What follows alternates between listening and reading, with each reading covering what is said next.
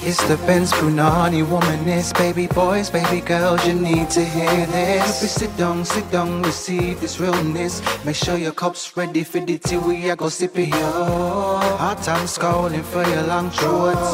You might learn something you never know. Collect you fine, and she's one of a kind. Don't say you're mine, say you're mine. And if you're not really here, then I don't want to be either. I want to be next to you. Black and gold, black and gold, black and gold. I love a bit of gold. Kevin Morosky's probably listening to that being like, yeah, girl, we fucking know. How many gold shoes can one person have? Don't stop me now. I'm having a good time. Sorry. That was also the wrong pitch. But who cares? Who cares? The world is up in flames. Don't worry about my note changes. Let me live my life. Wow. I feel like I look cute today. Another Sunday, another self-tape, another outfit from Cos. This is my navy blue dungarees. You might have seen this before. It's so cute. You know I love a one piece. I'm obsessed with cat suits, jumpsuits, play suits. Like, just one, all in one. Like, I just want to be a giant baby. Like, no, actually take that back. Because I know that that's some people's kink stuff, and I'm not kink shaming. I don't want to be a giant baby. That's not what I meant. Anyway, you're like, who is doing all of this talking? It is me, Kelechi, in the babiest of places to be.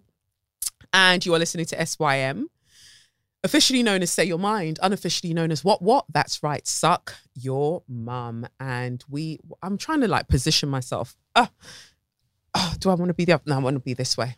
Yeah. I was trying to position myself, but now I feel better about it. What a week. I literally cussed out Suella Braverman, whatever you want to call her, Bumberclark. I cussed her like Sunday, Monday morning. Homegirl's gone. She's not my homegirl, but Home Secretary girl is gone. Right? Gone. There's 1,000 words that I could say to tell you fuck off, yeah. Seems so long ago, pretty went away with her eyebrows and all. Wow, my notes are all over the place. God help me, because those lyrics were slapping. Man, what's wrong? Anyway, by the time this comes out, I should be headed to Nigeria for the Ake Festival. That's AKE Festival. It's the annual book festival in Lagos, Nigeria, my hometown. Bop. It's a fantastic chance to touch down on the motherland, as well as check on the, children's home. I'm so excited to show you the progress that's been made. I can't believe, we've gotten to here. Started February 2022? Feb 2022. Well, started before that, but announced it February 2022. Now, February 2021. What am I talking about? Why am I timeline jumping? I think I'm glitching. Started it February. God, what's happening to me? Bear with me. I announced it February 2022. We're now past February 2023. We're in essentially, end of November 2023. And the majority of the works are done. I had to send a bit of money like last week to get the paint done, like to have the outside, to have the interior and the exterior painted. And it's been a major sacrifice, because there were many more cute looks that I could have potentially dropped. I could have saved to buy somewhere at home, but I was putting money towards all of this. But it's worth it, because if you're going to be of service, be of service properly, innit? So, I'm excited for the home that that this place, Child of Light, will provide to the little children. I'm really excited for that. Oh, yeah, it's been a time. So I'll be in Nigeria, and then so I don't know. I hope to have some kind of episode out next week Monday, but because I wouldn't be back yet, I don't know what that's going to look like. So I might just drop a young interview. You might not get an intro from me. It might just be a young interview, but I don't want to speak too soon. It might just be okay. Well, it won't be. I'm lying. We'll see. We'll see. Nigeria is a place of many possibilities. So we'll see. Africa is my motherland. Nigeria is my country. Oh, woody bang, woody bang, bang, bang, woody bang, woody boom, boom, boom. Wee back, back, back, back, back, bossa, bossa. Hey, yeah, can't wait. Anyway, what did I do this week that was cute? I think I did lots of things. Was I cussing last week? I can't remember. Maybe I cussed last week. I think I did. What have I done? It's been a busy time.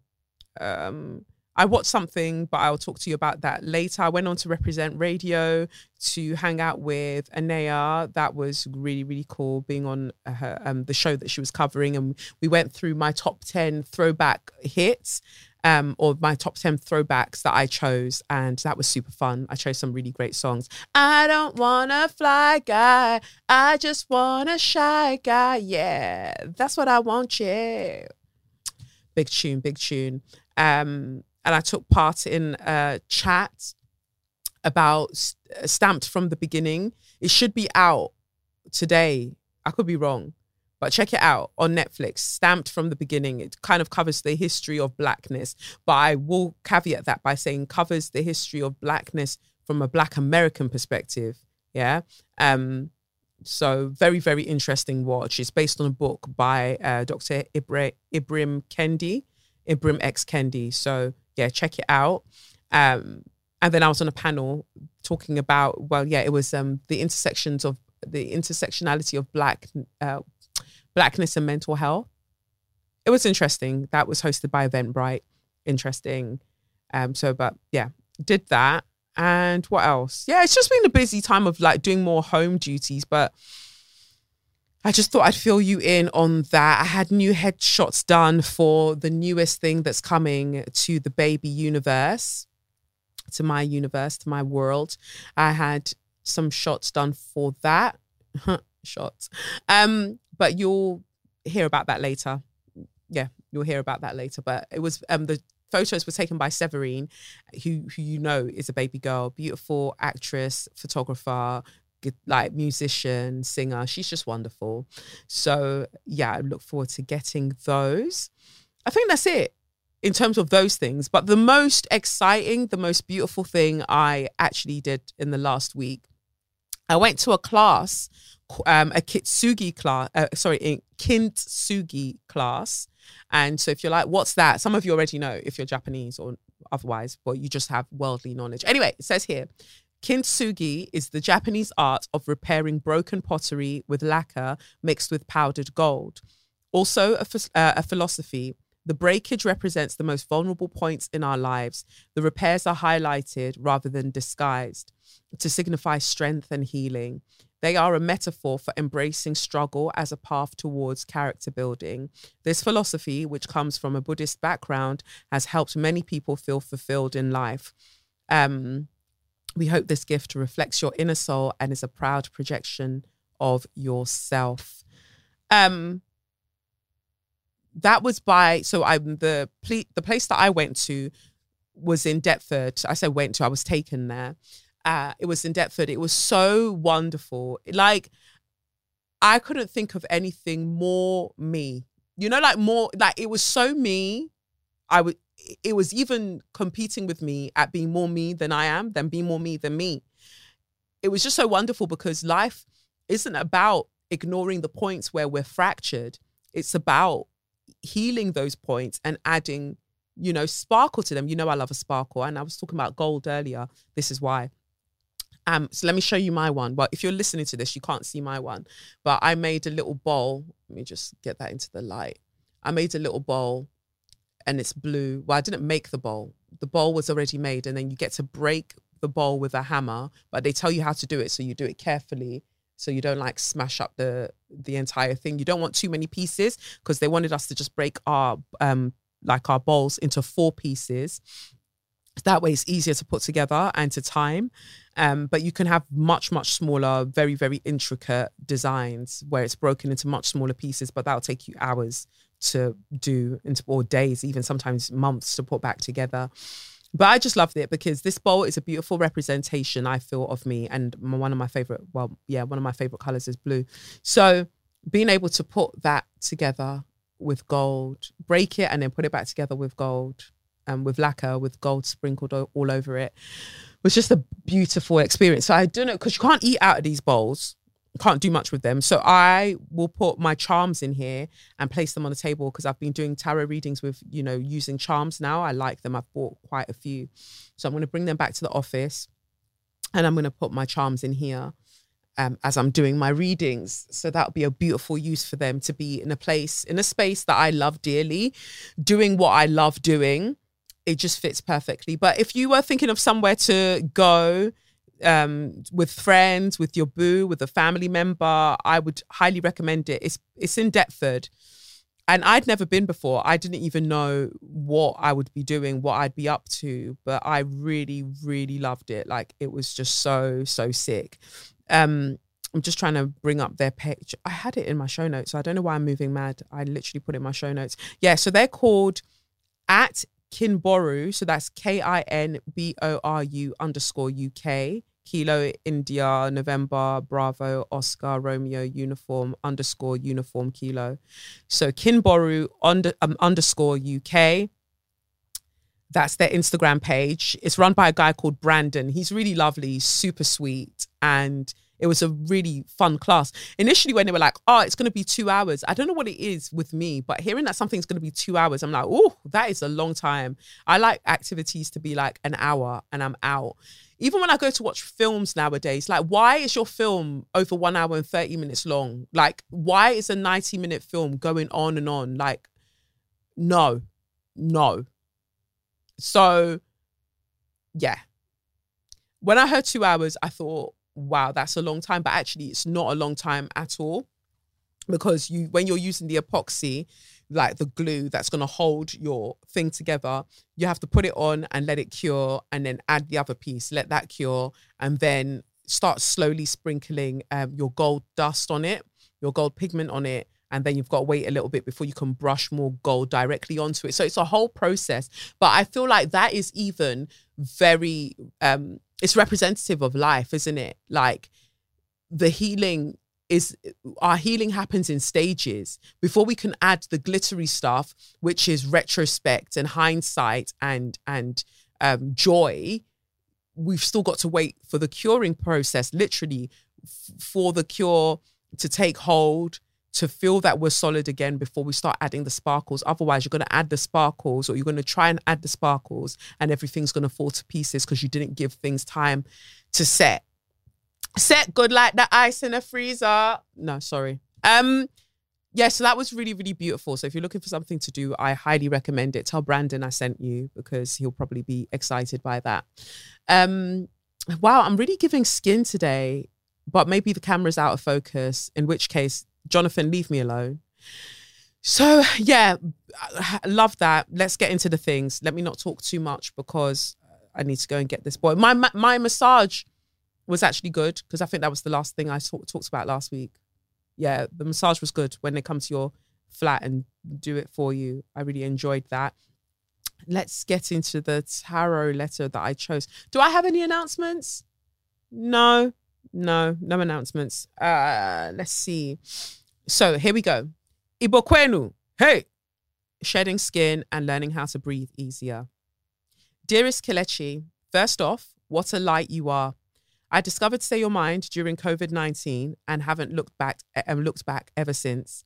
Your spirit, kindness, and undeniable light and cleverness managed to soothe and inspire me the way the first warm rays of sunshine in late winter do. Wow, you are poetic. I love it. Though brief, every episode, I take a moment to welcome your warmth, and I'm either enlivened immediately or reminded of revitalization coming my way. For that, I'll forever be grateful. I'm a 25-year-old Black, biracial, queer woman from Rotterdam, the Netherlands. As a first-generation mentally ill student from below the poverty line, tough is too weak a descriptor for my navigation through white supremacist, capitalist patriarchy, in and outside of the walls of academia. I pour my heart into anti-colonial, critical social sciences, and I'm currently doing my master's. I'm also growing more comfortable with calling myself a poet. I knew it! And writer. See? Dreams, I chase them. I love that for you. I'm a Leo sun. Ooh, nice. Cancer moon. Ooh. And Sagittarius rising, who has been through a lot starting July 2022. The events that I've coined the rapture began when I broke up with my then partner of 6.5 years. This was followed by 2 friendship breakups shortly after. In August, my mother, rest her soul, passed away at the young age of 53. Damn. Sorry about that. I'm sending you love. Her passing led to a reconnection with my estranged father and my 5 youngest siblings. Sadly, my family's wish to pay our respects and give my mother a beautiful farewell has led to financial insecurities of a depth I've never experienced. Starting in December, my father's health has also been deteriorating. I also decided to end a fast-paced, stereotypically gay whirlwind romance that started in April 2022, last January. To avoid confusion about my romantic relationships overlap, I'm polyamorous. To top it off, a few weeks into January, I got my house broken into. I'm trying my hardest to be still and process rather than jumping back on the horse ASAP. I wouldn't be me if I didn't do some serious investigation into my behavior, feelings, and thoughts. I now realize I had been reproducing patterns born from childhood traumas in these relationships. The first 17 years of my life were marked by poverty, neglect, abuse, and parentification to my severely mental ill mother. I was a fly on the wall in my family dynamic and more than the child I should have been in relation to my mother. Everyone's hurts, traumas, and the continuous pressure of survival in our immigrant household bled into our ability to love each other healthily. Ooh, that's a word. Forever in tune to my surroundings, others' needs, feelings, and psyche, I hadn't noticed I had not learnt to assert boundaries and truly process my own feelings. In all relationships that have come to an end, my understanding of and empathy towards the other party's shortcomings made me accept levels of toxicity that no one ever should. In hindsight, it is not surprising that as soon as I started to articulate my discomfort, the veils in these connections lifted, thus exposing the underlying imbalance and lack of integrity present. I was no longer the sunshine that deserved to be put on a pedestal or the strong black woman who could magically carry and process everyone's traumas, burdens, and hurts, as well as my own. Suddenly, I was human. I'm trying to honor the depths of my intercepted Cancer moon. My sociological and personal interest in ancestry, heritage, and the intergenerational transmission of trauma, strength, and culture led me to a path of learning Igbo cosmology. I quickly gravitated towards the water goddess, Oshimiri. During my trip to Finland for my mother's funeral, I realized, and hadn't before, her middle name is the name of the Finnish water goddess in Finnish cosmology. Coincidence? Think not, baby. That's what they wrote, and I love that. I'm also learning the act of discernment. For someone who is so quick to hold space for people and their problems, I've had to learn not to assume integrity in others the hard way and shed some of my happy-go-lucky, unassuming foolishness. You go on one date with a man and 1 year later, the motherfucker breaks into your house when you ask him whether he's been trying to coerce you into meeting up in person. The past year, because he just wanted to cheat on his partner, all under the guise of wanting to talk about his hurt feelings when I left that date earlier than he'd wished. I beg you, to all my people who date men, keep your eyes open for the men with meager grasp of pop psychology and mental health speak. But I digress. Actually, I'm going to read that again because I agree. I beg, to all my people who date men, keep your eyes open for the men with meager grasp of pop psychology and mental health speak. But I digress. I've been praised and put on a pedestal for reasons that were detrimental to my mental and physical health for too long. I have over-identified with strife, strength, and perseverance, leaving all more there is to me in the shadows. It is more to, It is time to pour into myself and pour into all that is soft now, ridding myself of the tendency to exceed my boundaries in my trauma-informed motivation to heal, escape poverty, and lift my family up. It's all been a process. It feels like I'm shedding skin. I'm struggling to know where to put all of that dead skin, though. How to keep myself from carrying the weight along like I always have. I can't help but wish for reassurance or guidance from someone more experienced in the practice of connecting to spirituality. I feel I haven't found the stillness required to grasp tarot just yet. I hope you and your family are in good health. Stay beautiful, warm, and a baddie. Thank you. Thank you in advance. All love, protection, and abundance sent your way. Thank you. P.S. Oh, I love that. I love that. I love that. Oh, did you send me another one? I think you sent me another email. Oh, so that one was from June. When was this first one from? March. I'm so sorry. You sent me an email in March, and then you sent me an email in June. But I've read that, and so I feel like I'm just checking. I don't want to go all up into your business.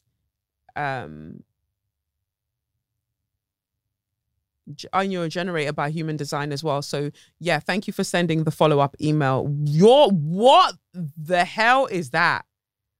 You sent your chart through. That is one of the wildest charts I've ever seen in my life. Jesus Christ. Wow. Where does one even begin, Esther Perel? Wow. You know what? I'm not going to worry about your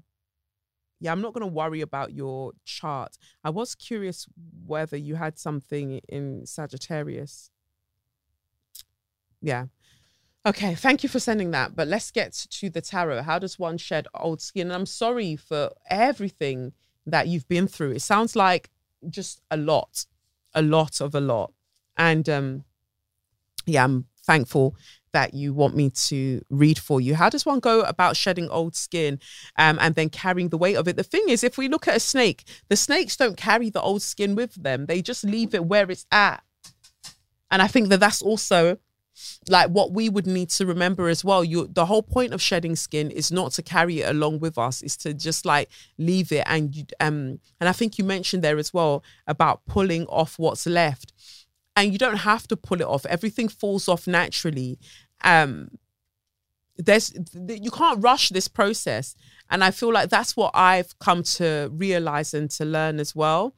People will message me whenever I'm talking, for instance, about what's happening in Palestine. And they'll be like, but didn't you do a twerk shop in Israel in 2017? How dare you? And I'm like, and they don't even say, how dare you? They say it in such a snide way that it's just like, so you don't actually care about Palestinians. You just want to do a little gotcha on me. And whether it's burner account or not, like the incineration from the heavenly deities will still find you and discombobulate your soul, because it's all that you deserve, really. Some people don't want you to shed skin. They don't want you to do any of that. They don't want you to learn. They don't want you to go, oh, fucked up on that one. I should have really, but how did you know? Okay, girl, I heard you. Like, get over it, because we have to keep moving. Like, I don't know what else you want me to tell you. I'm here now and I'm doing it, aren't I? Meanwhile, you're here scrolling my page, looking for something to say. I say all of that because one of the weapons that people usually try to use on Black women is shame, even other Black women, because I know that behind these burners are usually Black women. Like, it's shame that they focus on using. And you can't shame me for something I've already accepted about myself. I think it was Audre Lorde that said that. Like, you can't use what I've accepted about myself to be like, I'm going to shame you over this. No, it doesn't work. Shame works on you. Like, shame is the only currency you have, because you lack everything else. You lack abundance, but you're abundant in shame. And that's sad. You know, it's really, really sad. But getting onto this is why I've had to accept that sometimes you'll see a version of yourself, you'll be reminded of versions of yourself. And this is what I think we'll find also with the nodal return happening in Aries, or the North Node currently being in Aries, that people will remind you of the parts that probably sting, and what you'll be kind of wanting to do. Your first reaction will be to move to anger, because Aries ruled by Mars.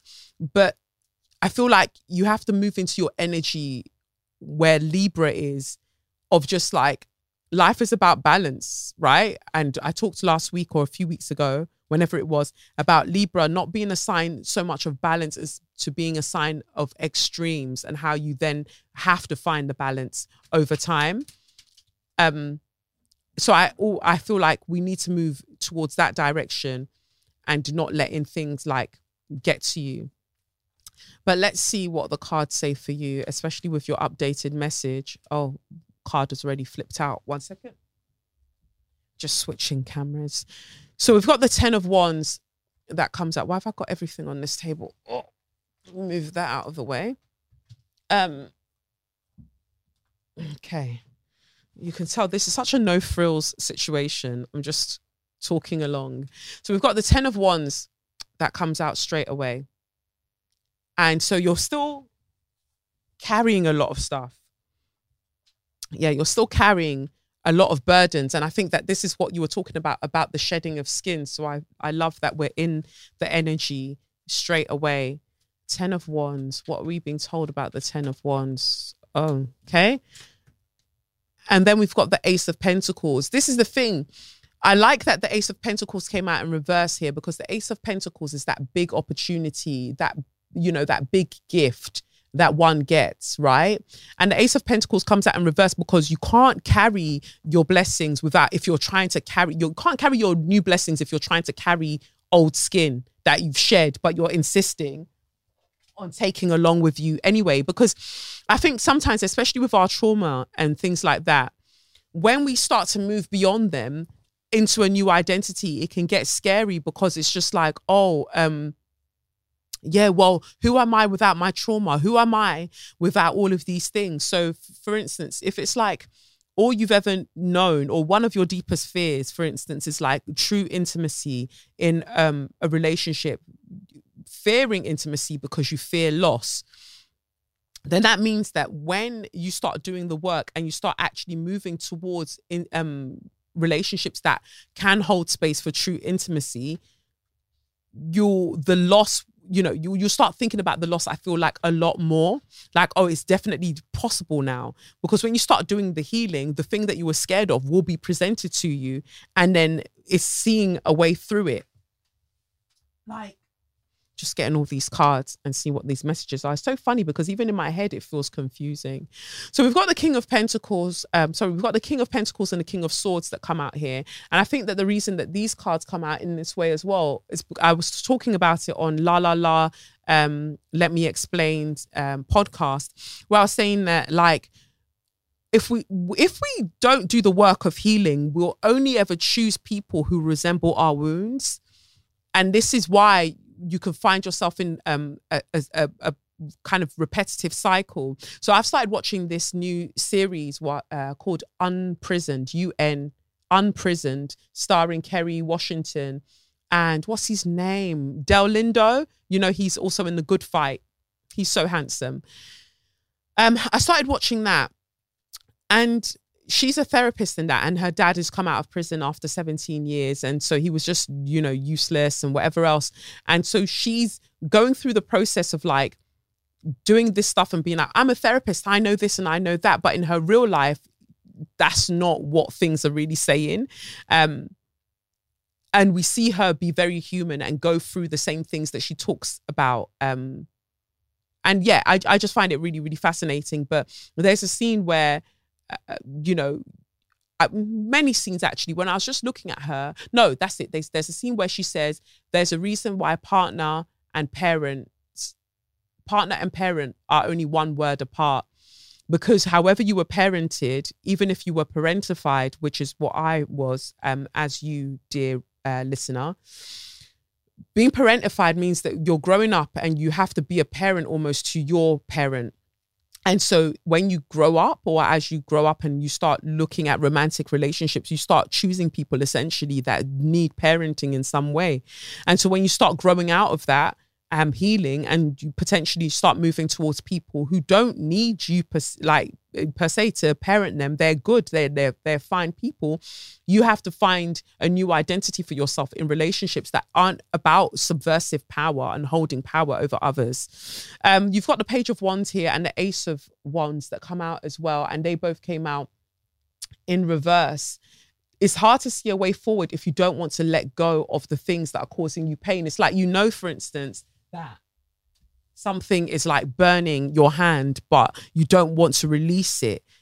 You have to release it. If it's burning through your palm, you have to release it. And usually what that is, that's our wounding, that's our pain, that's the trauma that we're like, no, I'm going to hold on to it because at least it's familiar to me. I know what it looks like. I know what it feels like. I don't want to let it go. But you can't hold anything else while you're holding that. So you have to release it. And polyamory is all well and good. I love that. The Fates, you've got number 17. I was just talking about 17 as well. The Fates, you've got this little beautiful angel woman that comes out. Let's see what it says about number 17. Here we go.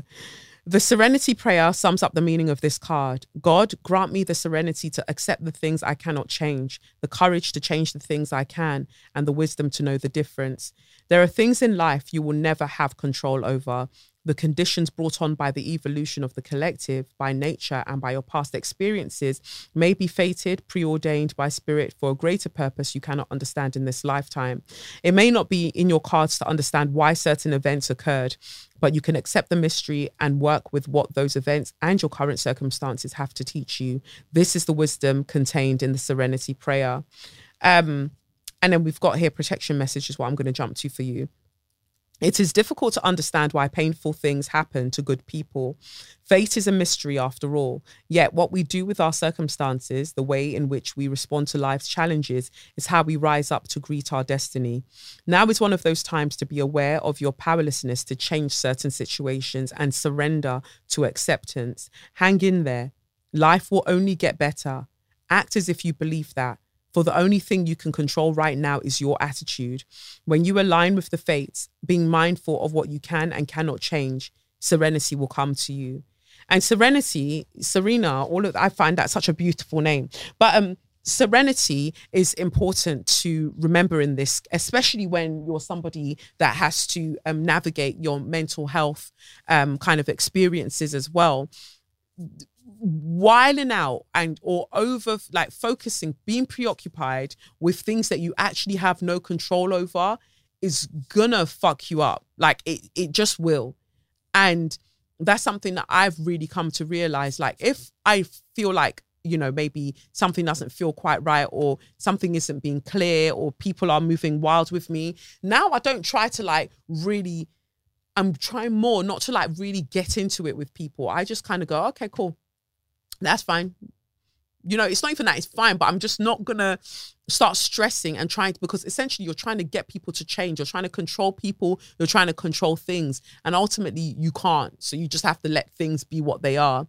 From the Dickhead and Recovery Affirmation card deck, you got, regardless of what anyone thinks I owe them in this life, I owe myself my authenticity.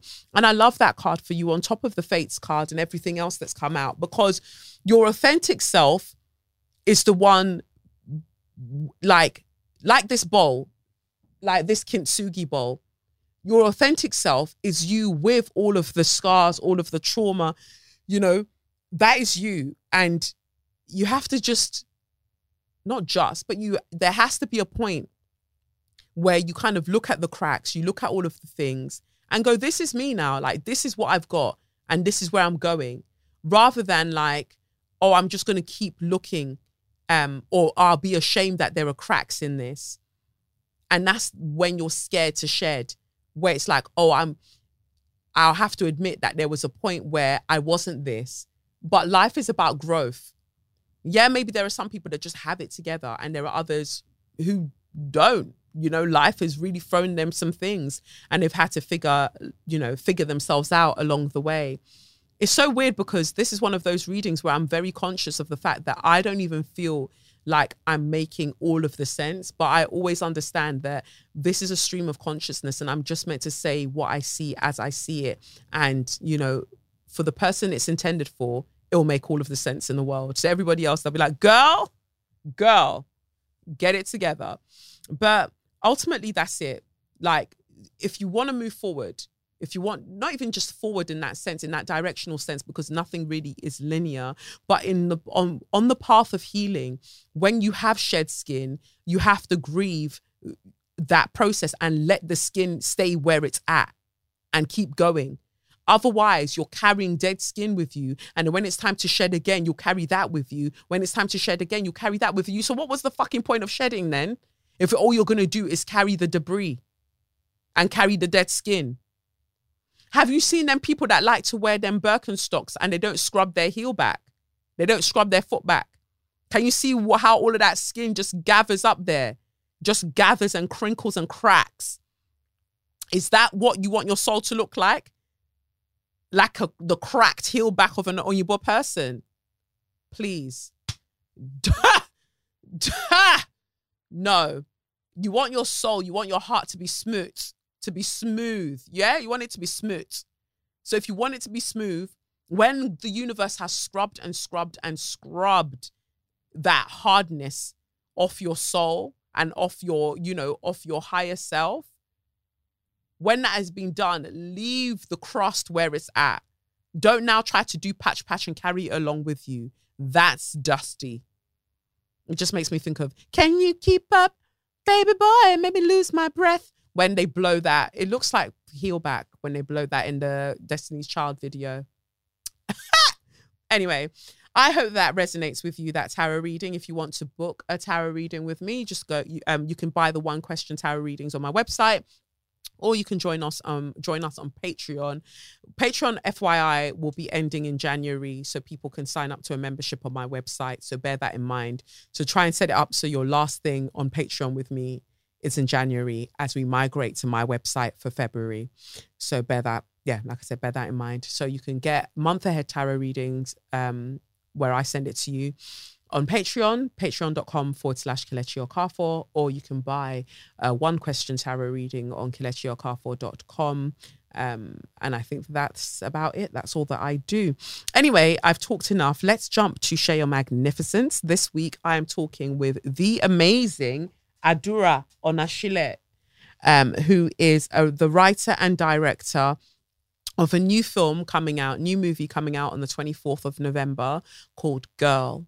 It is so beautiful. Set in Glasgow. It's about a mother and a daughter, black mother and a daughter. And it's poignant. It's so heartfelt. Like you can see the heart that went into it. But I don't want to talk too much. I did a Q&A with Adura for so basically there are places that you'll be able to watch the interview and you'll see this Q&A, like this virtual Q&A with myself and Adura at the beginning of it, or is it after it? I don't know, one of them. But you'll be able to see that. So that's online somewhere. And it'll be across cinemas as well, the Q&A. But this was the Q&A for the baby folk on SYM, so you can get into it. Adura is so, so lovely. An actor, director, writer, baby girl, just mother, just everything, right? So I hope you enjoy the interview. Remember, Girl comes out on the 24th of November. Anyway, go and watch our chat. Catch you in a bit. Adura, baby girl, it is such a pleasure to be chatting with you. I'm just really excited because I love meeting multi-hyphenates. I love meeting creative souls, and that is what you are. Oh, thank you. It's amazing. It's an honor to be here. I'm like seriously fangirling at the moment. So if you just see me staring at you and saying nothing, no, I've gone into the vortex of Kelechi appreciation, and my mind and my body can't keep up with my mind. Okay, yes. No, Thank you. The feeling is mutual. Like You're just so amazing. And I thought that it would be good because you know what? We've already had a conversation about your movie, your Yeah. debut feature, Girl. And so our Q&A will be out in select cinemas. You know, the conversation that you and I have, that will be out there. But I thought for the baby people who don't want to carry last, who want to get involved with the kind of discussion that we have or the, you know, in that Q&A, I thought it would be great for us to have this chat here. And one of the things I wanted to start with, because I think it's such a beautiful aspect of who you are amongst so many other things, is your name, Adura, Onashile. And Yoruba names, I talk about nominative determinism all the time, how much I love how our names carry blessings, they carry promises. Could you talk to us about your name, prayer, as in Adura, prayer, Onashile, the path opening up or the way being open?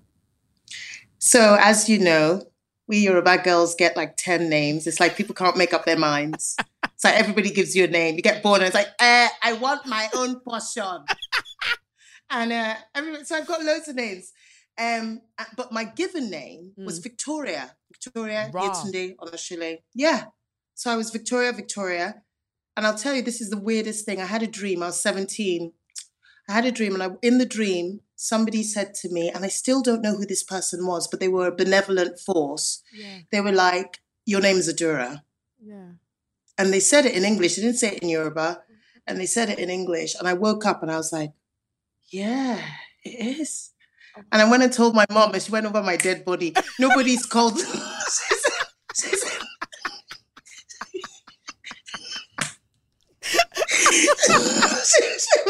She was like, why would you want to call yourself that? You are already blessed. We already prayerful. You don't need to have a tag on it. And I said, in the dream, it felt like somebody was saying to me, the name and my surname in combination was like a guidance for me. Yeah. And I think because I'd had quite difficult coming up, you know what I mean? I think maybe in my teenage years, I just needed that name to feel like it was something I'd chosen for myself in a way where I was also deciding my path, you know? Yes.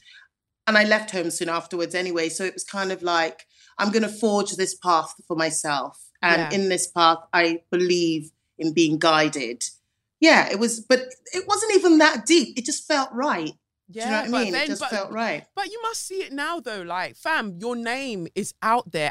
Like, apart from being, you know, this actor, this playwright, this screenwriter, like like when I see your name, I'm like, of course she's famous. Like, of course, like what else is that name meant for, if not fame? Or a packet of chin chin, because it'll bang as a chin chin packet as well. Like the name.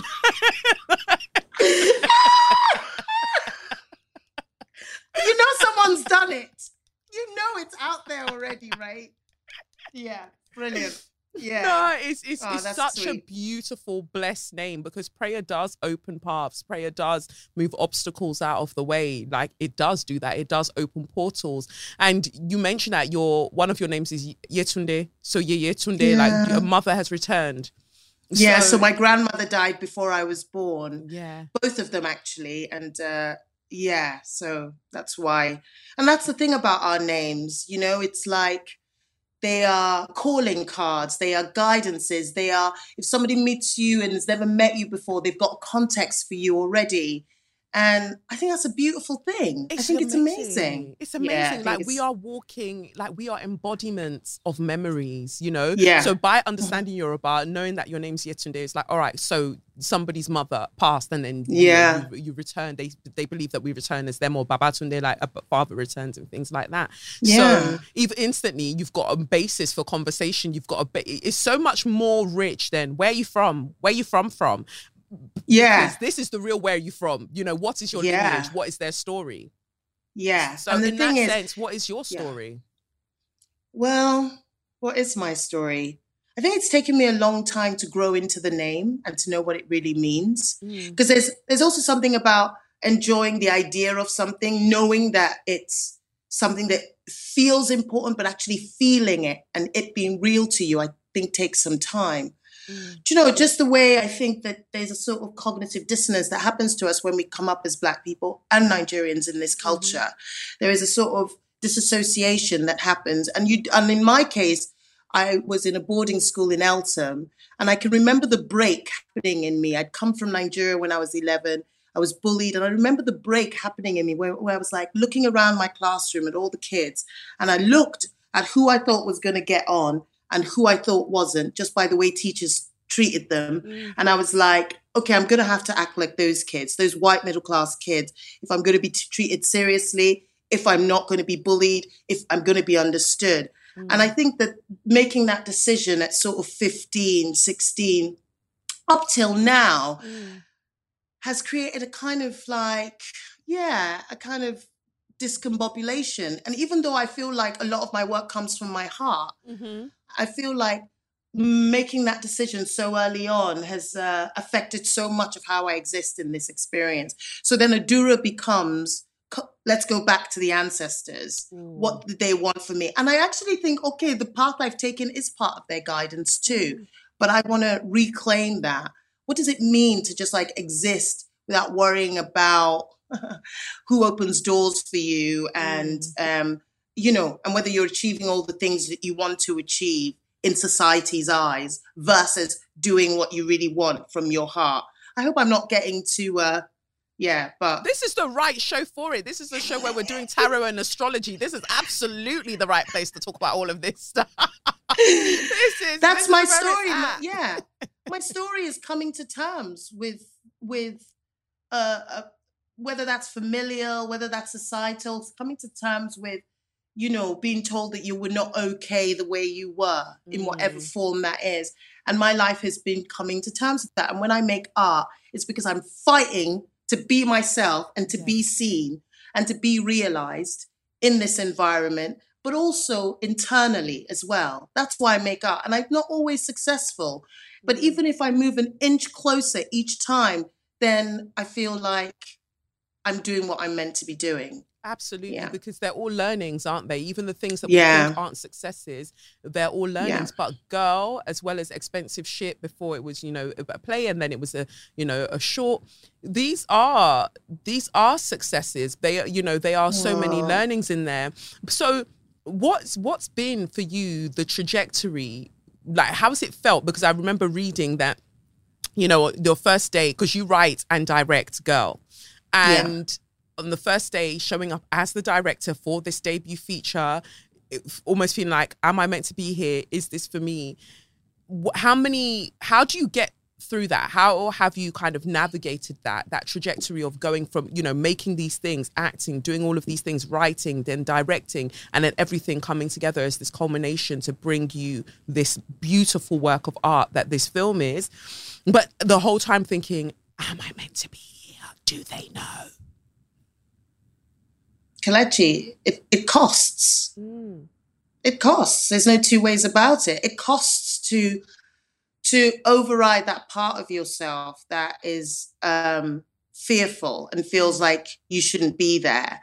And I mean, I think the way that I do it is I focus on the work, but that doesn't mean that wading through that doubt, not just the doubt that might come from you internally, but the doubt that comes externally from externals as well. Like wading through all of that costs.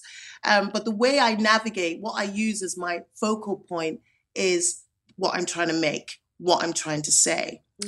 After you've made the work, then is the period of healing that you have to go through. Because I don't know if this has to be the case, but it's certainly been in my experience that every piece I've made has felt like a fight and a struggle. Maybe it's because of imposter syndrome. Maybe it's because I keep daring myself to be outside of my comfort zone. It means that I'm always pushing, and that costs. So I think for now I'm thinking, how can I make work without the pain? You know, how is that possible? I'd love that. I don't know how you feel about the creative process. I know it's hard, but does it have to be so torturous? Painful? Yeah, exactly.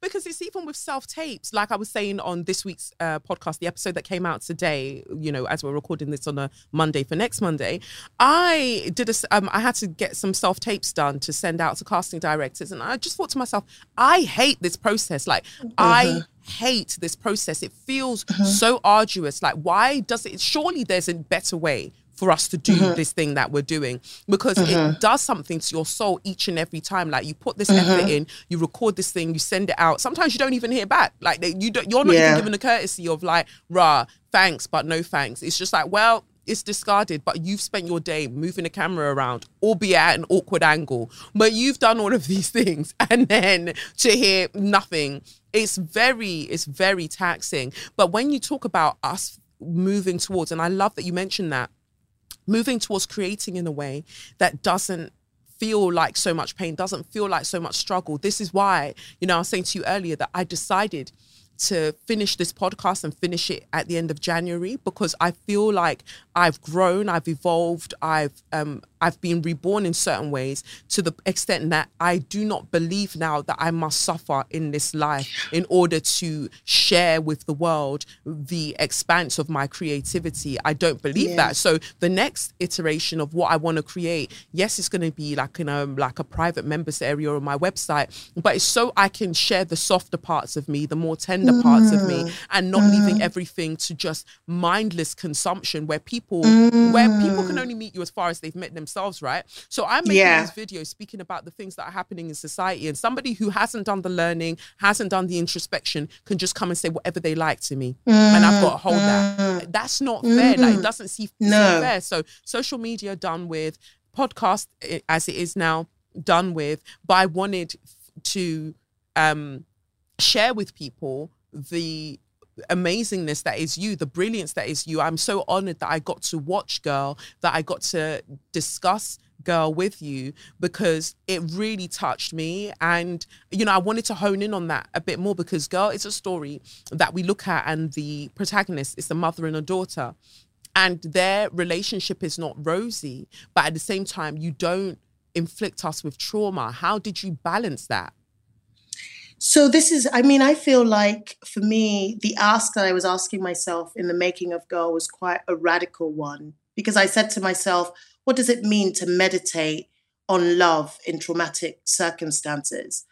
And partly it was because of the way I'd grown up. Like, it's in the silences that things shift. It's in the quiet that things shift, not always in the big, huge things. And actually, transformation can only happen from a place of love, like real transformation. So that made sense to me. If I wanted Grace, this young mother, to come to terms with the assault in her past, she needed to feel safe, and she needed to do it in love. And it makes sense to me that it's the development of her daughter, who she loves so much, that precipitates the change that Grace has to go through.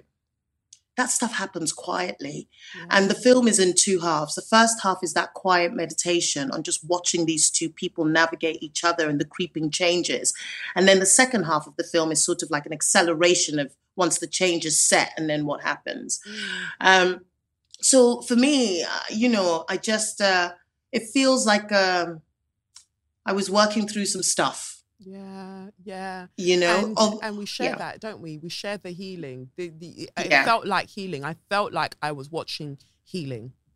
Oh, that's amazing to hear. And the thing is, when not all your work is for everybody, and it's like you saying you're moving on from the podcast into a more curated environment for your creativity and your output. Girl feels like it speaks to a certain experience of womanhood and motherhood and daughterhood and Black femaleness. And I'm not saying that the film is closed off to anybody else, but certainly as a Black woman making it, there were certain things I was obsessed with. And part of that was like, I just wanted to watch. I just wanted to be close and be intimate with characters that I felt were partly me, partly people I knew that I'd grown up with, but I'd never seen on film. And that was really important to me. And also the fact that, man, like, we go through hell sometimes, but actually we come out of the other side because of the love of the people around us and the love that we can find in ourselves. That's revolutionary. That's Absolutely. Transformative. Yeah. Revolutionary and transformative is exactly those words, exactly, because I feel like there's been a discomfort through the years when I've watched certain films or movies, whatever they may be, series, where the mother-daughter relationship is so rosy. And I know, and I'm so glad for so many people that that's their experience. But then I wanted to see the films that it's complex. you know, the kind of loving is complex. And I'm grateful that you gifted us that. And then it wasn't just in the sense of, because another example I can think of is maybe something like Precious, right? Where it is dealing with a loveless mother, or, you know, a mother that's been through things, but you know, that was, you know, this person's experience. In terms of Sapphire, that was her experience. I get it. But it was like, that's what we had. When it comes to Black motherhood, it's this or the color purple or rare, like that's it. So when people think about Black motherhood, Black daughterhood, that is what you're presenting to me. And that is not our complete story. And I'm not saying that this completes the story, but it definitely does fill in certain gaps, right? Absolutely. Like, Kelechi, we are a universe of stories as Black people. We can, you know, part of the problem is there's only one kind of story that has been perpetuated over and over again. And we are a myriad of stories. And I think that's really, and, you know, when I was making the film, I kept struggling with this question, because there's been this wave at the moment of making films and television that center Black joy. And I'm like, absolutely, that's one facet. But I make art because the world doesn't make sense to me. So that means that I got to grapple with things that are not pretty and they're not easy. But I definitely had to ask myself, what am I contributing to? Am I contributing to a legacy that frees us or a legacy that constricts us? And in the end, I had to base it on what it does for me, what trying to make this film does for me. And that is ultimately to kind of be released from demons. Yes. Maybe. Oh, that's same. You're just speaking my life. How has it felt? I saw this post the other day that said sometimes when you've had a challenging childhood growing up, you give birth to a child that reminds you of yourself in so many ways, and you see the opportunity to do for them what was not done for you. And I feel that this is the journey that I'm on. Lev, my son, reminds me of me in so many ways, and I am honored that I get the opportunity to guide him in this life, not instruct him or control him, but to guide his journey and offer protections that weren't offered to me. How has motherhood thus far felt for you in your experience? Whoa, like we need a whole chat on this, right? Like, I remember saying that if anybody asks me, should they have a child, the first question I'll ask them is, how were you mothered? Because no matter what intentions you have, that you're not going to repeat what your parents did, blah, blah, blah. Motherhood is, in those first few years, is so stressful that actually you fall back on what you know. It's like you fall back on instinct, and your instinct, by and large, is guided by how you were brought up. So I had to have a real reckoning with myself. I'd done a lot of therapy before I had my child. But certainly I found loads of things came up for me when Tanwa was first born, like loads of things about how I was brought up, how I was moved around a lot between the ages of 0 and 5. I was moved around a lot. And I remember thinking that actually I didn't know what stability looked like in a relationship with somebody that young. But then that was also the moment where I made the promise to myself that no matter what, I would always be present. No matter what, I would always be present in this little person's life. So yeah, mothering has been a real healing, because it makes you think about your own mother. Yeah. And it makes me think about my own mother and the stresses and the pressures that she was under when I was born, and the choices she made because of those pressures. And I can't be angry. Yes. I can't be angry. Motherhood, doing it as well as I hope I'm doing it so far, has taught me so much compassion. My God, at times it's felt painful. Like, wow, so this is the age I was at, and I didn't get this and I didn't get that. But also thinking about who this human is that was kind of, you know, given you responsibility of looking after me. And what that means, and what do you do when you're going through your things, but you have this child with so much spirit, so much perspective, so much, right? Yeah. But not too much, but so much. And then you feel like for you it's too much. Like, and seeing where they're at, and seeing how they in some ways try to make up for it now in certain regards, and what that all means. Right? Yes. And I'm so grateful that my mum is in my daughter's life. Because I see her doing it's almost like she can mother in a way that she wasn't able to Same. mother with me, because she doesn't have the pressures. Yes. She just doesn't have the pressures in the same way. And so my daughter is getting the absolute best of my mother. And I think that is a wonderful thing. She can only be enriched by that. Yes. You know, when we talk about ancestry, this is what we're talking about. It's also about the big ones being, the elders being part of our children's lives. So but we can talk about motherhood till the cows come home, because I think one thing mothers aren't allowed to be is arbitrary or slightly ambivalent or or confused. And you feel all those emotions, as well as the deep love. You know, you feel all of them, and it's important that we're allowed to feel those things, you know. Definitely. Well, I hope that you come back when my new thing gets going, so we can discuss all of this: motherhood, being baby girls out here in the creative sphere. We get to discuss all of that, you know, in my next life of what the content I decide to create next. But I'm so grateful to you for Girl. I want everybody to go out and see it. Thank you for making it's beautiful. We haven't touched on it enough, but I don't want to eat into your time. But my God, Adura, it's beautiful. So many scenes. I just wanted to pause it, see if I could like snapshot it somehow and frame it. Gorgeous. Like your vision, just what you wrote and also what you gave to us on screen, along with the cast and the crew. Thank you so much. Oh, you don't know what that means to me, because I wrote it for us. I made it for us. So that means so much to me. Thank you. Thank you. And I will be around you, about you, everything on your journey forwards. And I wish you all the best. Thank you. Thank you. Well, I hope you enjoyed that. 2 slaps on your chest, Adura. A baby girl doing the things. Do you know how much I love that?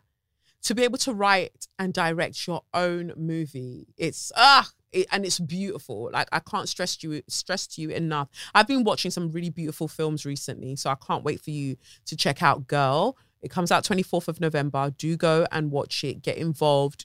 Talk about it. Tweet about it, because it was nice to see that mother-daughter dynamic, that Black mother-daughter dynamic, delivered in just such a poignant way. So do go and check it out. Anyway, let's jump to So You Mad, what I was looking forward to. A certain hawk-faced demon gyal got fired from being Home Secretary last week, and I was really laughing. But I feel like she also wanted to get fired because she wants to be able to run for party leader. She wants to be the leader of the Tories, and that's just very weird to me because of all the things. I would rather aspire to have like a rod that has been kind of a mess. No, let me not, because I can get very graphic with it. Let me not. Anyway, it says here, Britain's beleaguered Prime Minister Rishi Sunak carried out a dramatic cabinet reshuffle on Monday, firing his divisive Home Secretary and bringing back former Premier David Cameron to the heart of government after a 7-year absence from politics.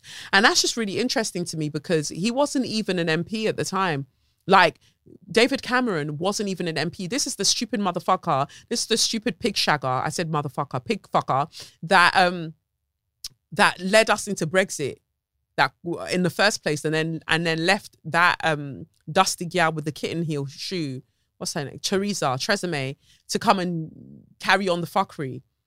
It's just been idiot after idiot. The hardline Home Secretary, Suella Braverman, was fired early on Monday morning after making inflammatory comments about the policing of pro-Palestinian protests in central London over the weekend. That was last weekend. Her tenure was wrought with scandals and divisive remarks, which had long caused fractures in Sunak's government. Sunak then announced that he was bringing Cameron back to frontline politics as Foreign Secretary in a stunning move that has few parallels in recent British political history. Cameron served as Prime Minister from 2010 to 2016, resigning after Britain voted to leave the European Union in a referendum that he called. His premiership set the course of 13 years of Conservative rule, but the self-inflicted chaos of the Brexit referendum and its aftermath threw his party into years of instability from which it's still struggling to emerge, and it will never emerge in the name of Jesus. Downing Street confirmed that James Cleverly, formerly the Foreign Secretary, will take over from Braverman, a shift that made space for Cameron's remarkable return to cabinet. Braverman has served as Sunak's interior minister throughout his tenure in Downing Street, but her confrontational rhetoric towards migrants, protesters, the police, and even the homeless has caused rifts in the government and sparked speculation that she was plotting a future leadership bid. She has most recently courted criticism by accusing London's police force of applying double standards in the way they manage protests in an op-ed in the Times of London newspaper condemning a pro-Palestinian march that Downing Street said had not been cleared by Sunak.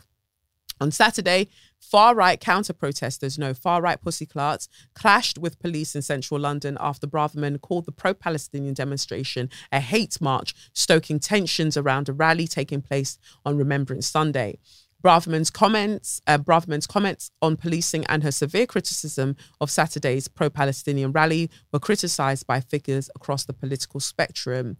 Her departure from government comes as Sunak's party remains deeply unpopular among voters, with polls suggesting the Conservatives are drifting towards a potentially catastrophic electoral defeat next year. But that's why he's brought Cameron back, because he's hoping that the spirit of the pig that he's been sticking his penis inside at university or whenever that was, allegedly, that,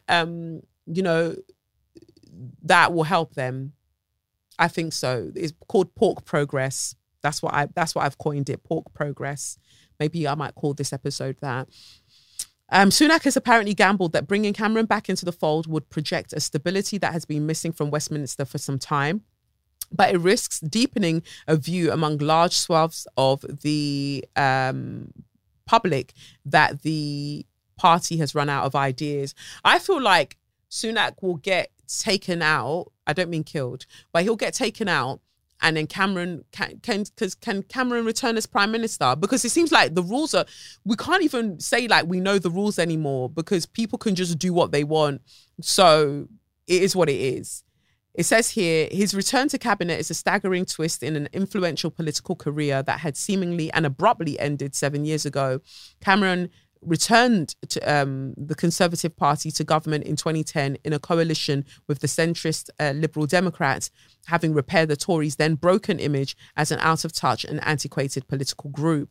He melded liberal social policies, pushing his party to approve the legalisation of same-sex marriage with austere economics, drastically cutting back the budget of Britain's public services and reducing the size of the state. But Cameron stepped down after unsuccessfully campaigning to remain in the EU. Oh, so he was a Remainer. His appointment as Foreign Secretary suggests that the Tories' experiment with populism, which first flourished during the Brexit campaign and captured the heart of the party during the tenures of Boris Johnson and Liz Truss, it has been ditched in the run-up to next year's general election. I feel like Cameron's going to take over from him. I feel like that's what the powers that be, because Rishi doesn't really have any power. So whoever's controlling them lot will be like, no, let's bring Cameron back, because he was like the last one that people kind of could tolerate and not say too much about. Boris was useless. Theresa was useless. Liz Truss was, I feel like they're all useless, but the person in charge, the puppet master, will be like, no, bring Cameron back. First as, Foreign Secretary, and then he's going to lead the party and you're going to fuck off, Rishi. That's where I think it's headed. But I don't know, because I'm not a political commentator like that. I just be seeing some things. Yeah, I just be seeing some things. What else? Well, it's not just going downhill for Rishi Sunak and the Tories. It's also going downhill for a man known as Perfilius Didylus, also known as P. Diddy. I love that. I hope the God girlies are really seeing this. I hope that they're really watching, because I saw over the weekend so many tweets about, wow, this psychic predicted Diddy's downfall. This tarot reader specifically mentioned Diddy and said that something was going to happen for him in 2023. You see? You see? There you go. But I don't tend to look at celebrities' charts like that. I try to mind my business. But it seems like big things are really happening for him in the worst way. Because he's also got that whole thing with Suge Knight and Tupac and now Cassie's come forward. Trigger warning, trigger warning, trigger warning. Assault and sex trafficking or people trafficking. Sean Combs has settled a lawsuit brought by Cassandra Ventura a day after she said he controlled and abused her for over 10 years. During that time, she said he plied her with drugs, beat her, and forced her to have sex with multiple male prostitutes while he watched and recorded. Combs had denied the claims, and, well, this reminds us of Prince Andrew handing over a reported £12 million to stop a civil sex case. He denied claims by Virginia Giuffre that he sexually abused her when she was 17, which is a minor under US law. Men with power shouldn't be able to use money this way. This is what Lorraine King wrote, who writes for The Mirror. But, what's funny about Diddy, but not funny, ha-ha, but more funny, like, ugh, is that for ages, people have been saying that he's a bit of a wrong'un. Justin Bieber, Usher, when people were, like these musicians were entering the music industry, for some reason, he was made their sort of unofficial custodian. Why? Why are these 15-year-olds, 13-year-olds being put in Diddy's care? Where is everybody's royalties and give them back their masters? Like, this is why it's important to understand that what goes around does actually eventually come around. What goes around comes around. Even if it doesn't hit you, it can hit your descendants. It can. Sometimes people, let me not even get into it, but I was just going to say, like, sometimes people are feeling the effects of somebody in their lineage who acted like a cunt. And you're the one getting the repercussions of that. Even if we look at that in a grand scale, the transatlantic slave trade, all of those things, even if you're feeling like you're privileged from whiteness currently, and, you know, this construct, this mechanism, you're cursed more so than privileged because it comes with so much horrid energy. So it's important for one's good, like for one's goodness or for one's progression spiritually, to divest from white supremacy and to divest from whiteness and to eschew these narratives so as to break yourself free from that generational curse. And that sort of, that generational curse, that curse that racialized, that curse that comes with being racialized in that way and the benefits that it affords you. Meghan, the Meghan that covered Meghan's case, Meghan Cuniff, right? Meghan Cuniff says, Cassie settles sex trafficking lawsuit against Diddy one day after it's filed. Cassie says, I've decided to resolve this matter amicably on terms that I have some level of control. I want to thank my family, fans, and lawyers for their unwavering support. Diddy, we have decided to resolve this matter amicably. I wish Cassie and her family all the best. Love. Cassie's lawyer, I'm very proud of Ms. Ventura for having the strength to go public with her lawsuit. She ought to be commended for doing so.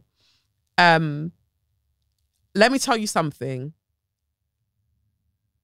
Meghan says, the settlement comes so fast the ink has barely dried on today's LinkedIn post from Cassie's legal team announcing the lawsuit. Meredith Firetog, what a name, said, yesterday my colleagues Douglas Wigdor, what? And Michael Wilhelmine and I filed a lawsuit against Sean Combs, she spelled his name wrong, and others on behalf of our brave client Cassandra, spelled her name wrong. How are you there? What? Cassandra Ventura. I'm so honored to represent this woman who has endured more than any human ever should and has used her resilience and strength to hold those responsible accountable. In the words of Audre Lorde, when we speak, we are afraid our words will not be heard or welcomed, but when we are silent, we are still afraid, so it is better to speak. Yes, I agree, but spell your client's name correctly.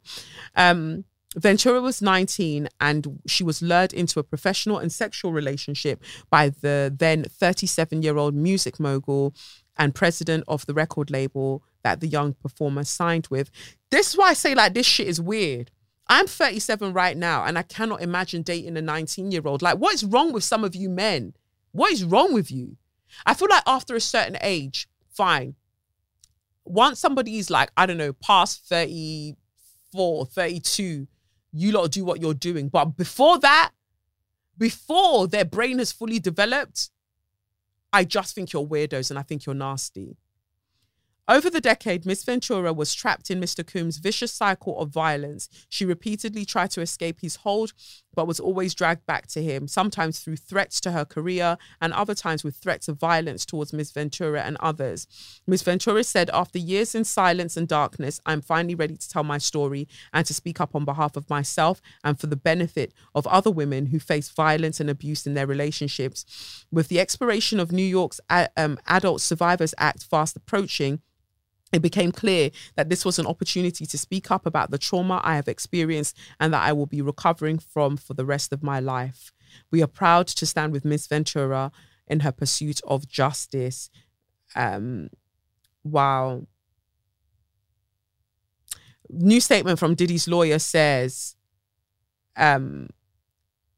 just so we're clear, a decision to settle a lawsuit, especially in 2023, is in no way an admission of wrongdoing.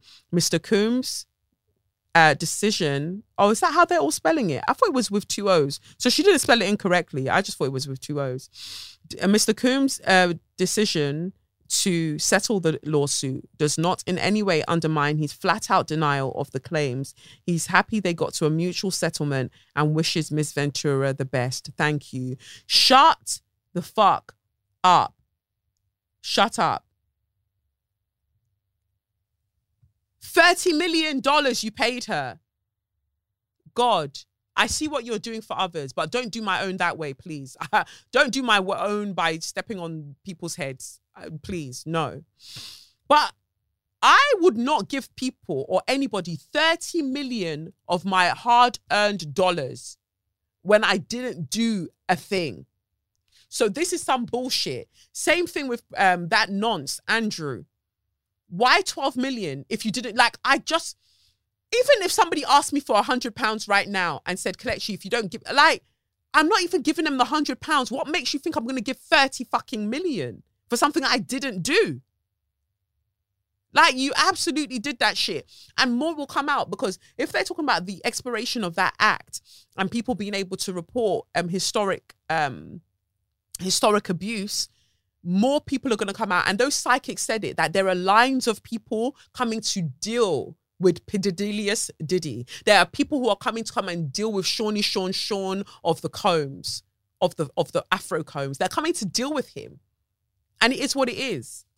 I'm glad that you're going to get got in real time, and it's not going to be your children that are going to be subjected to getting got for you. And I just thought that there was something weird with that fucking rollout that he was doing. All of a sudden, he was everywhere. Talk about love, diddly love. Shut the hell up. Some of you wouldn't know. And Kim is flogging you from beyond the grave. Let me let you know that. Kim is dealing with you. And not even from a petty place. But the things that Kim Porter woman went through. And it's just the way that violence against women by these men in the industry, the music industry, the film industry, just the industry that is patriarchy, the way that it's just so normalized is scary to me. It's disgusting. Like, these women go through it and it's just like, oh, well, that's just part of the course. Like, you'll start an initiative with a woman, you'll kick her out of the thing, you'll take over her page, you'll do this, you'll do that. And it's like, oh, yeah, that's fine. You can just move on and do the next thing and be a great man. Yay. It's scary, man. It's scary. But I'm glad I was not involved in that rollout. God, see me see wahala. Don't want to know.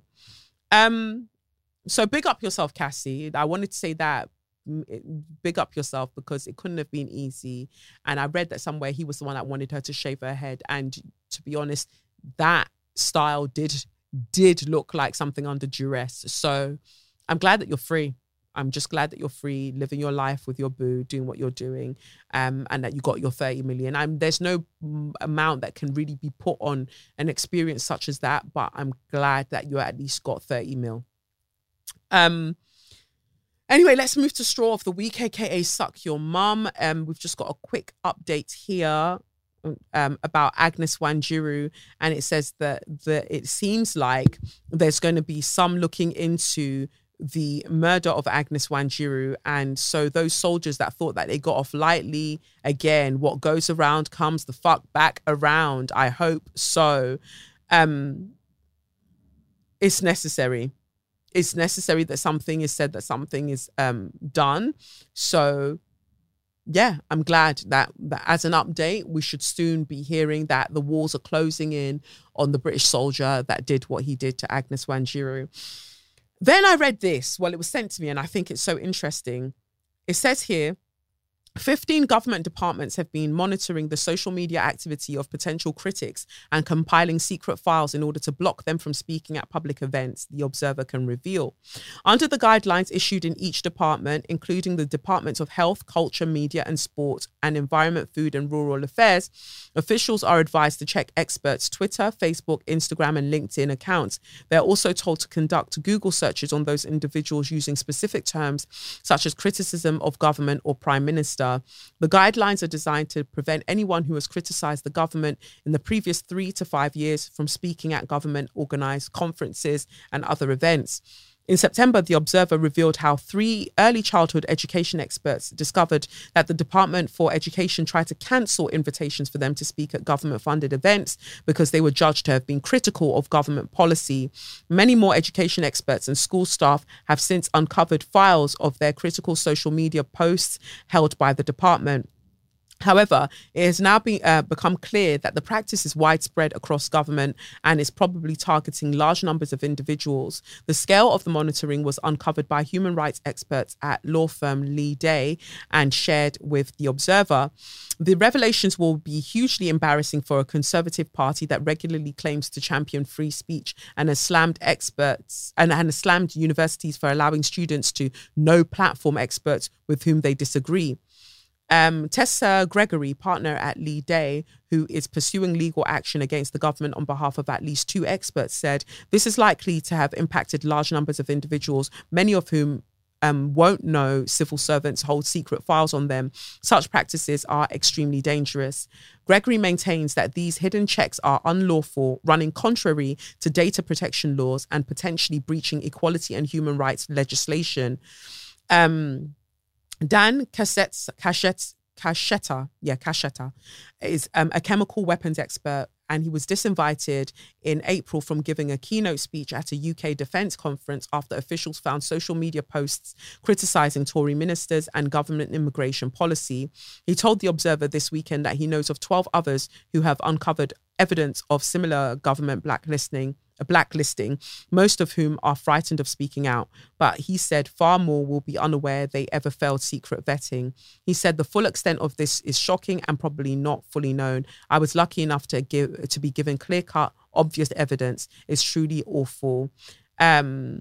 Cachetta hired Lee Day to take the government to judicial review, prompting the disclosure of evidence on its surveillance policies, and finally a confirmation in August that 15 departments had withdrawn these guidelines pending a cabinet office review. He received a public apology in July. Yeah. That's really interesting. There's so much to it. You can read the article. It's on The Guardian, or it's in The Guardian on their website. I find it really interesting because it focuses a lot. That piece, that article focuses a lot on the Conservative Party, the Tories. And while I agree, I feel like it's important for me to reiterate again that it's not just the Tories. Like the Labour Party did that to me. And I'll say that now because why not? The podcast is coming to an end for me to go and do my other things that I wanted to do. But to think that a party that's meant to be socialist in its kind of foundations could do that is really wild to me. So I was meant to speak at the Labour Party conference in October just gone. And then I'd been asked. I was just like, yeah, sure, fine. Because you know me, I'm going to say my things, innit? So I was just like, yeah, I'll come through.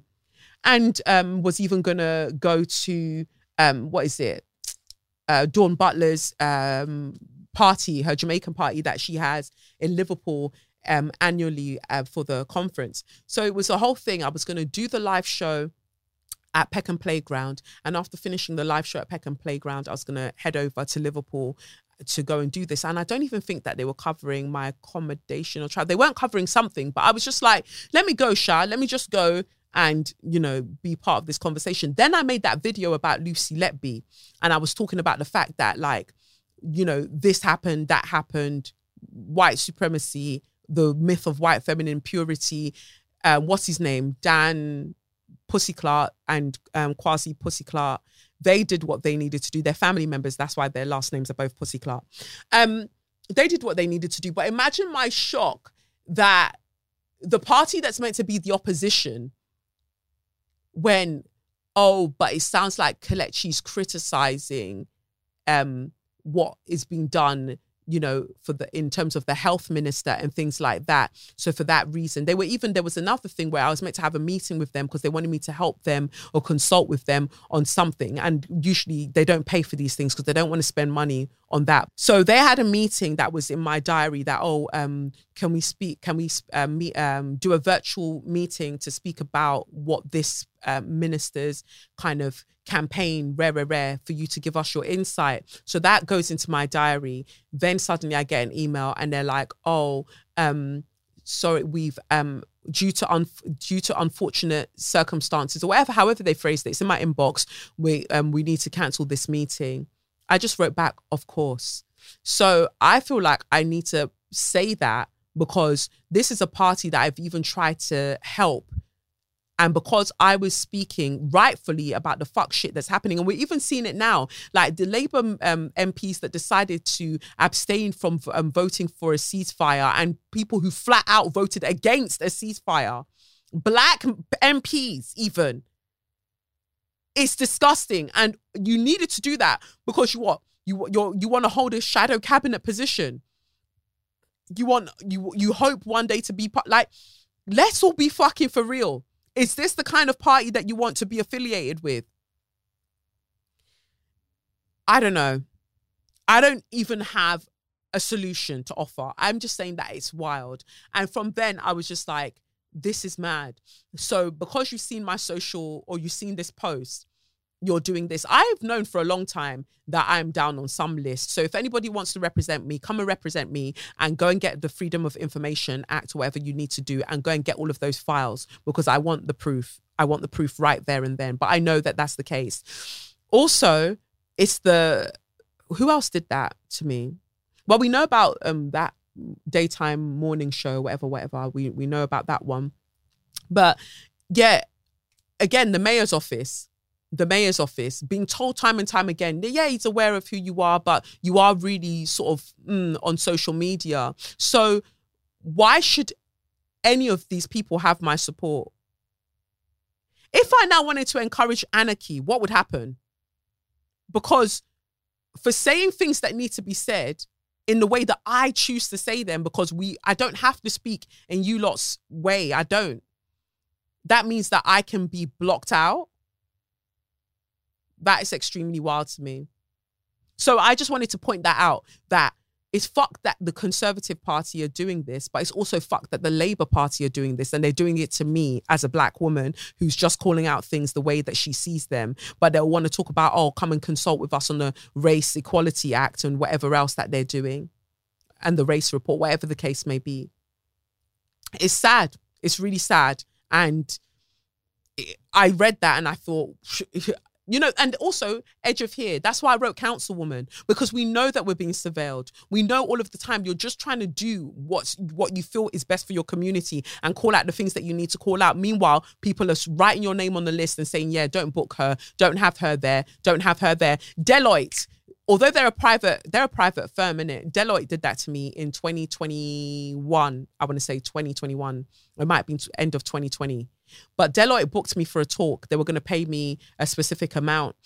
Then I found out that they went and did their searches on me, and then they decided that they didn't want me to do the talk anymore. But they knew that it was unjust that they went and did this kind of search, or whatever they did, whatever they searched. They knew that it was unjust for them to do that. So they came back and said, we've decided to go in another direction with this event now, but we'll still pay the full fee You absolutely will. And they did. And they knew that they couldn't not pay the full fee that they'd agreed to, even without me doing the talk, because what they did to come to that decision spoke for itself. And now we're seeing more things happening with more people speaking out in support of Palestine. We're seeing similar things happening. So all I'm saying is that I've been through it with these people. And I just want to say that anybody that blocks me or other people from opportunities just because we're speaking out on things, it will never be well with you. And I really, really want you to suck your mum until you can't take in any more air and then your heart explodes. That's what I want for you, because it's nasty. It's nasty behavior. And that's all I've got to say about it. I'm going to my house. Anyway, I hope that you like my kintsugi bowl.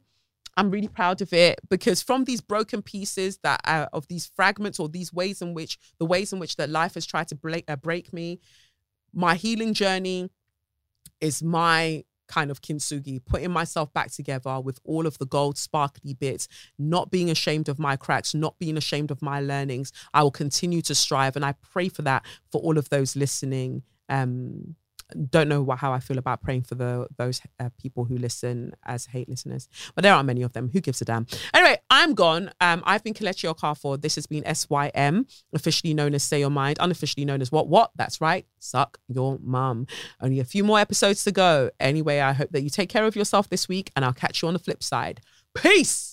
It's the Benz Brunani womanist, baby boys, baby girls, you need to hear this. Sit down, receive this realness. Make sure your cup's ready for the tea, we are go sip it, yo. Hard time scrolling for your long throats. You might learn something you never know. Collect you fine, and she's one of a kind. Don't say you're mine, say you're mine.